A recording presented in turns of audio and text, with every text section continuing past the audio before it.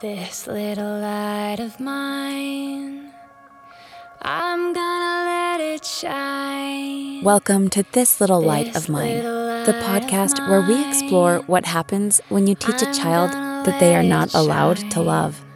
Here's your host, James Powell. Hello and welcome to episode 7 of This Little Light of Mine. My name is James Powell and I'm glad that you're here with us today. This episode is being released during the week of Pride in my hometown of Toronto, Canada. It's also Canada Day on July 1st and Independence Day on July 4th in the US.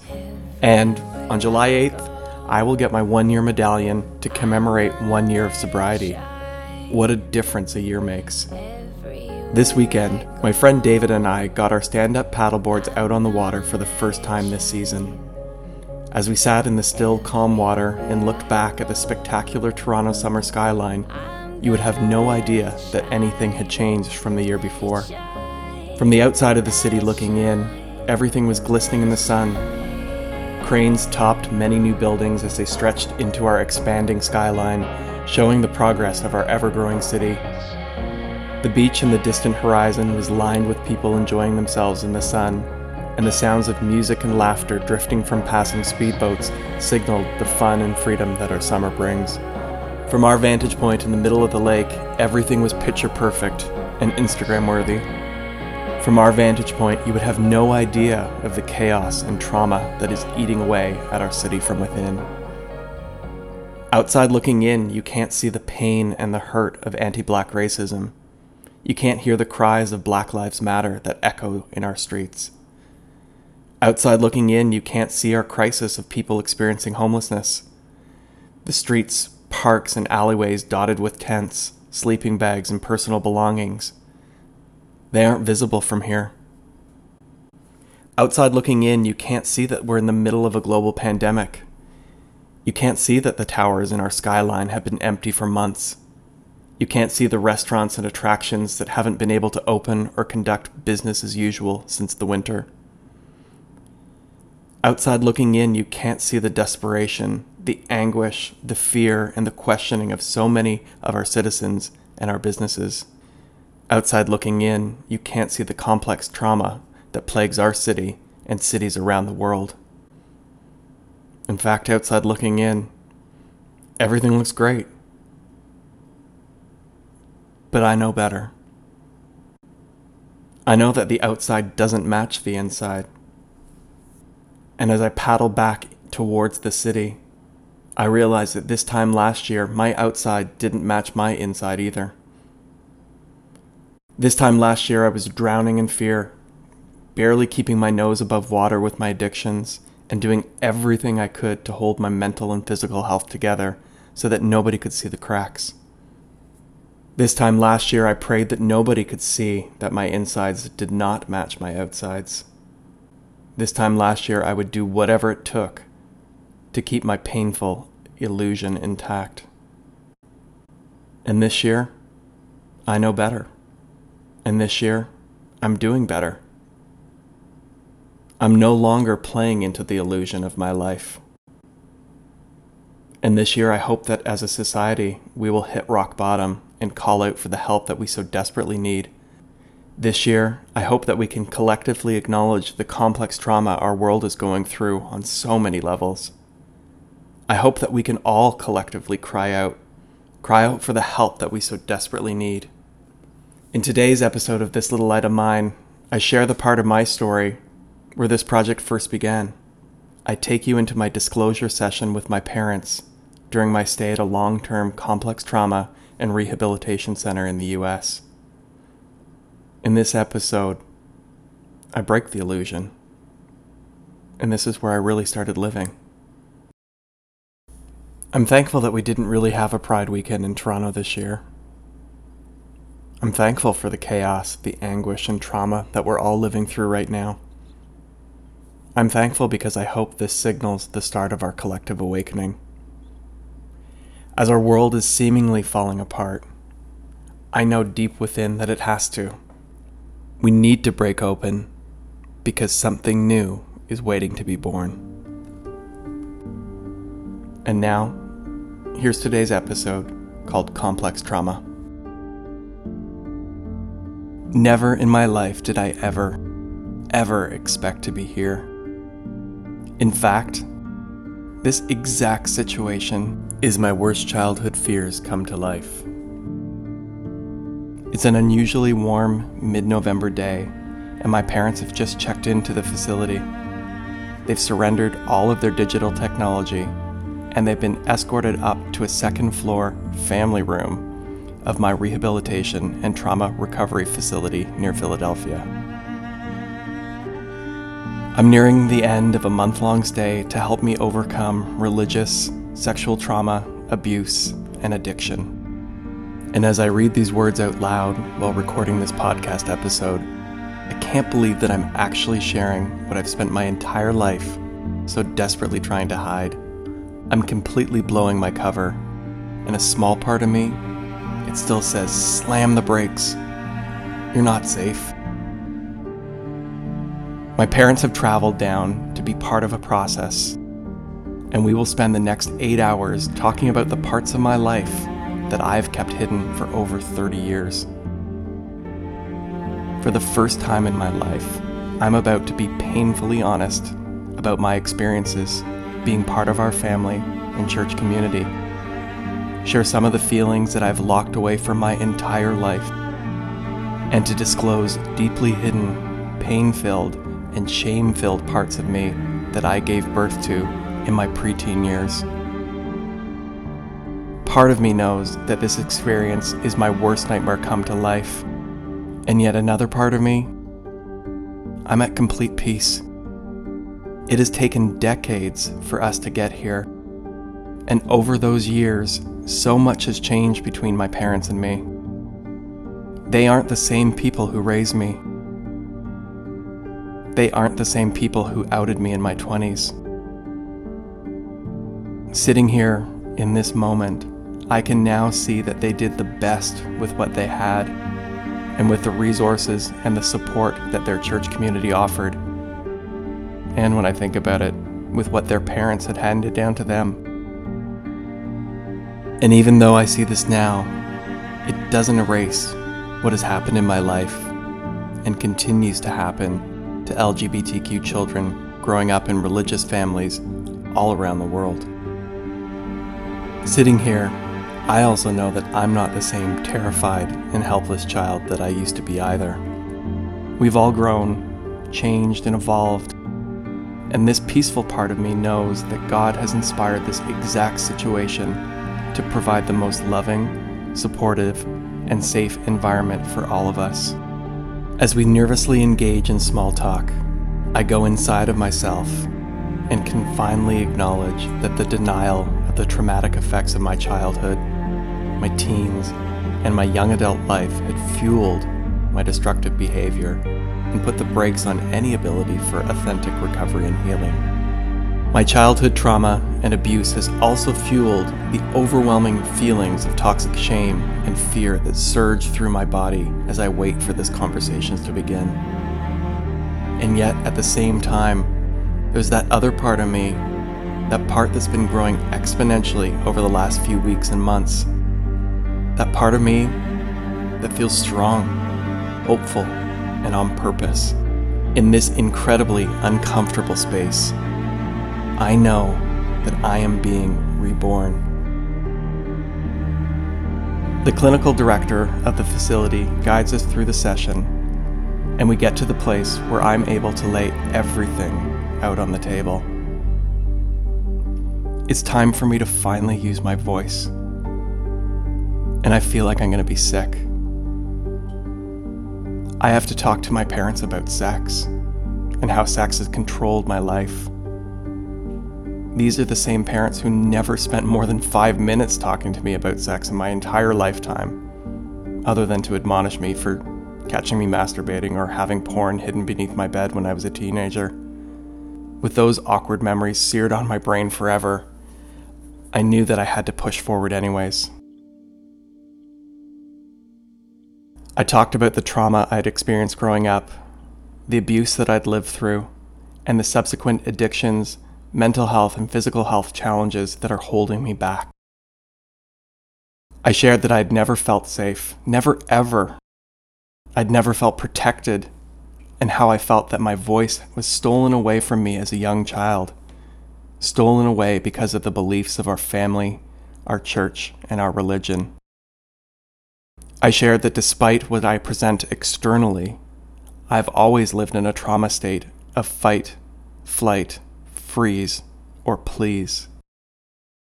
I shared how living in the specter of conversion therapy and having the director of Exodus International go to our church, that I'd lived in a constant state of anxiety and paranoia. I thought that everyone was waiting for me, watching for me to make a mistake or to let my gay out, so that they could all pounce on me and send me off to a de-gay camp so I could be reprogrammed. I shared how the views of our church around homosexuality had infected my thinking, damaged my soul, and forced me to have to parent myself. I explained to them the devastating downstream effects that occurred when a 12-year-old me with toxic self-esteem and self-worth had no other options and no one to turn to. I also helped them understand that the decisions that I've been making since a young boy have taken me to such an extreme low that I've been experiencing thoughts of ending my life. But probably the most painful thing that I had to share, I knew that my parents loved me, but I'd never been able to feel that love. Yes, I could hear their words, see their actions, but a deeper part inside of me has always believed that their love was a conditional offer. The real me, the inner me, was locked so far beneath that exterior shell that I've built to protect myself, that their love was never able to penetrate. I opened up and shared how I can now see that they didn't have any tools, experience, or knowledge on how to love a gay Christian child. How could they? These tools and resources didn't exist back then. And quite frankly, 25, 30 years later, they still don't exist. The complete emotional neglect of my childhood left me feeling worthless, unlovable, and devastatingly empty. This emptiness left me starving for connection, and yet there was nobody in my childhood or teenage life that I felt safe enough to share my inner turmoil with. Locked alone in my private inner hell, I shut off any real outer emotion. I dressed myself with a smile and a wardrobe of perfectionism and fake confidence, and marched head-on into countless situations of sexual abuse, process, and substance addictions. This was my way of coping, my way of numbing the pain that was too big to hold inside, my way of escaping the world, even if just for an hour, even if just for a minute. And what started out as a coping mechanism for an emotionally abandoned young boy turned into a lifestyle that brought me to my knees, hurt countless others, and nearly cost me my life. And after several hours of raw and unedited disclosure, sharing and listening, we all had tears in our eyes and one overriding thought: how in the world did we get to this place? How in the world did we end up here? No parent should ever have to hear that their child has never been able to feel their love. And more important, no child should ever feel unlovable and have to go without feeling the love of their parents. How did we get to this place? We were, and many still consider us to be, the perfect Powells. Friends growing up would always tease me that our family was a modern-day version of the Cleavers from Leave It to Beaver. From their perspective, we were the perfect white middle-class family with nothing to worry about. We all fit into the boxes and the roles that we were assigned to at birth. We were all healthy, we had everything we ever needed, and we never fought. Again, this was their perspective. I'm the oldest of 3 kids, each of us perfectly separated by 2 years. My dad always had a good job that provided for us. My mom was a stay-at-home mom who was always around for us, And during the early years, we even got to come home for a warm lunch every school day. And when we didn't come home for lunch, we got a loving note and stickers placed on our napkins in our lunch boxes. We knew that we were loved because our parents were always there for us. And we knew that we were loved because the words on a lunch bag napkin don't lie. Our family was centered around church, and we were taught about the unconditional love of Jesus from birth. My dad was part of our church board. We went to church on Sundays, youth group on Saturday night, and did our small group Bible studies on Tuesday nights. Each of us kids invited Jesus Christ into our hearts at young ages, and we were assured that this guaranteed us eternal life in heaven. We knew the books of the Bible, and our family memorized Bible verses together every week. We even read a Bible story, sang the doxology, praised God from whom all blessings flow, and prayed together after dinner each night.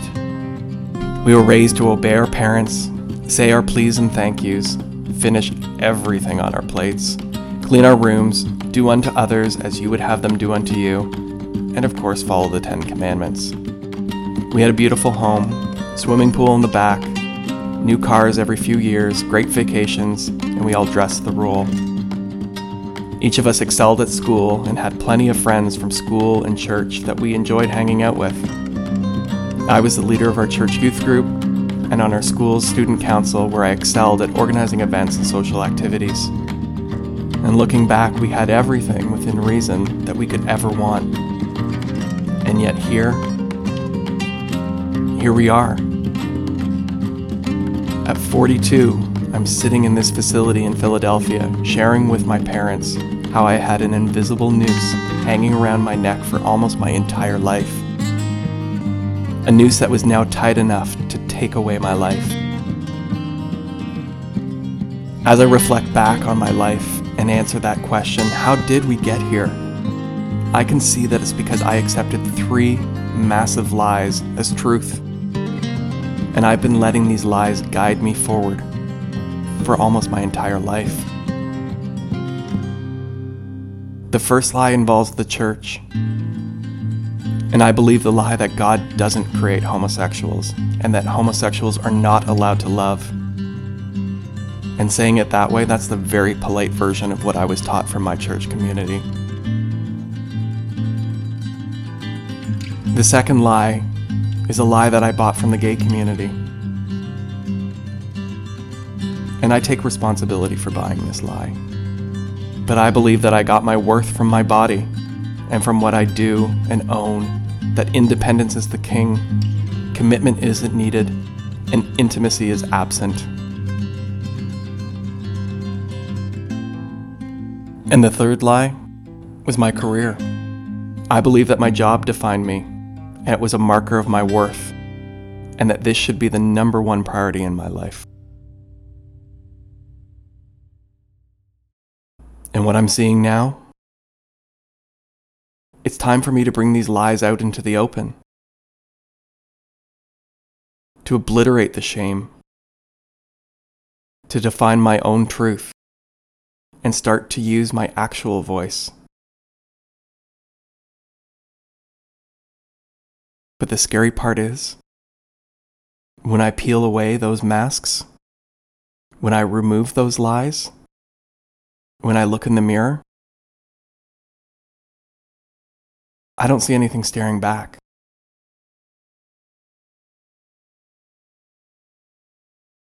But that's part of this journey. I need to figure out who I am. For me. Because my life depends on it. This is my return to love. And somehow in all of this, I need to find out how I can let my light shine. And part of it I know, is to celebrate God's unconditional love for all people. Because we are all creative, we're all guiltless, we're all resourceful, and we're all whole. We are all loved, worthy of love.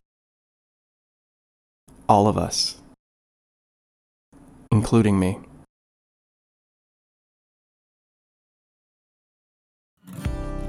I have to admit that my heart is racing and my breathing is quite shallow after sharing this episode with you. All of my protector parts are telling me to rein it in, play it safe, and hit delete.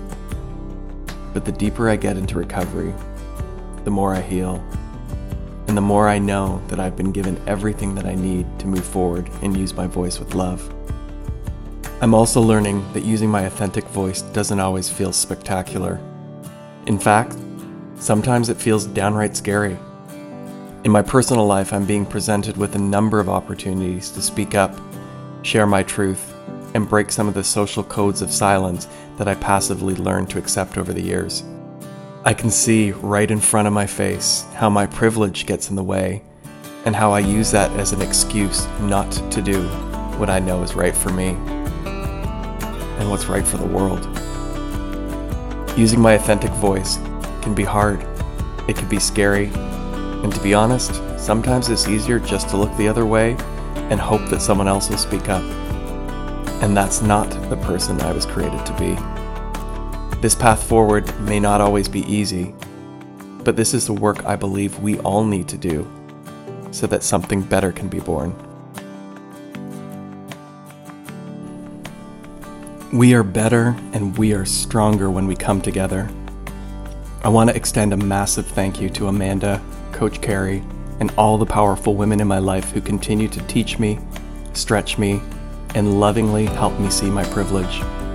Amanda, Coach Carrie, Erin, Angelique, Muku, Megan, Suze, Lynn, Leah, and Ashley. I am better for knowing you. I also want to thank each of you for joining us here today, and a huge thank you to all of you who have subscribed to This Little Light of Mine, shared your ratings and reviews, and provided feedback. Thank you for helping me share a message of unconditional love for all people. We'll be back in 2 weeks' time with a brand new episode with my personal friend, Kathy W., where she will share her incredible story of recovery and talks with us about the gift of pain. So what about you? As you reflect back on today's episode, what comes up? Do your insides match your outside? Is there a part of you that's yearning to come to the surface?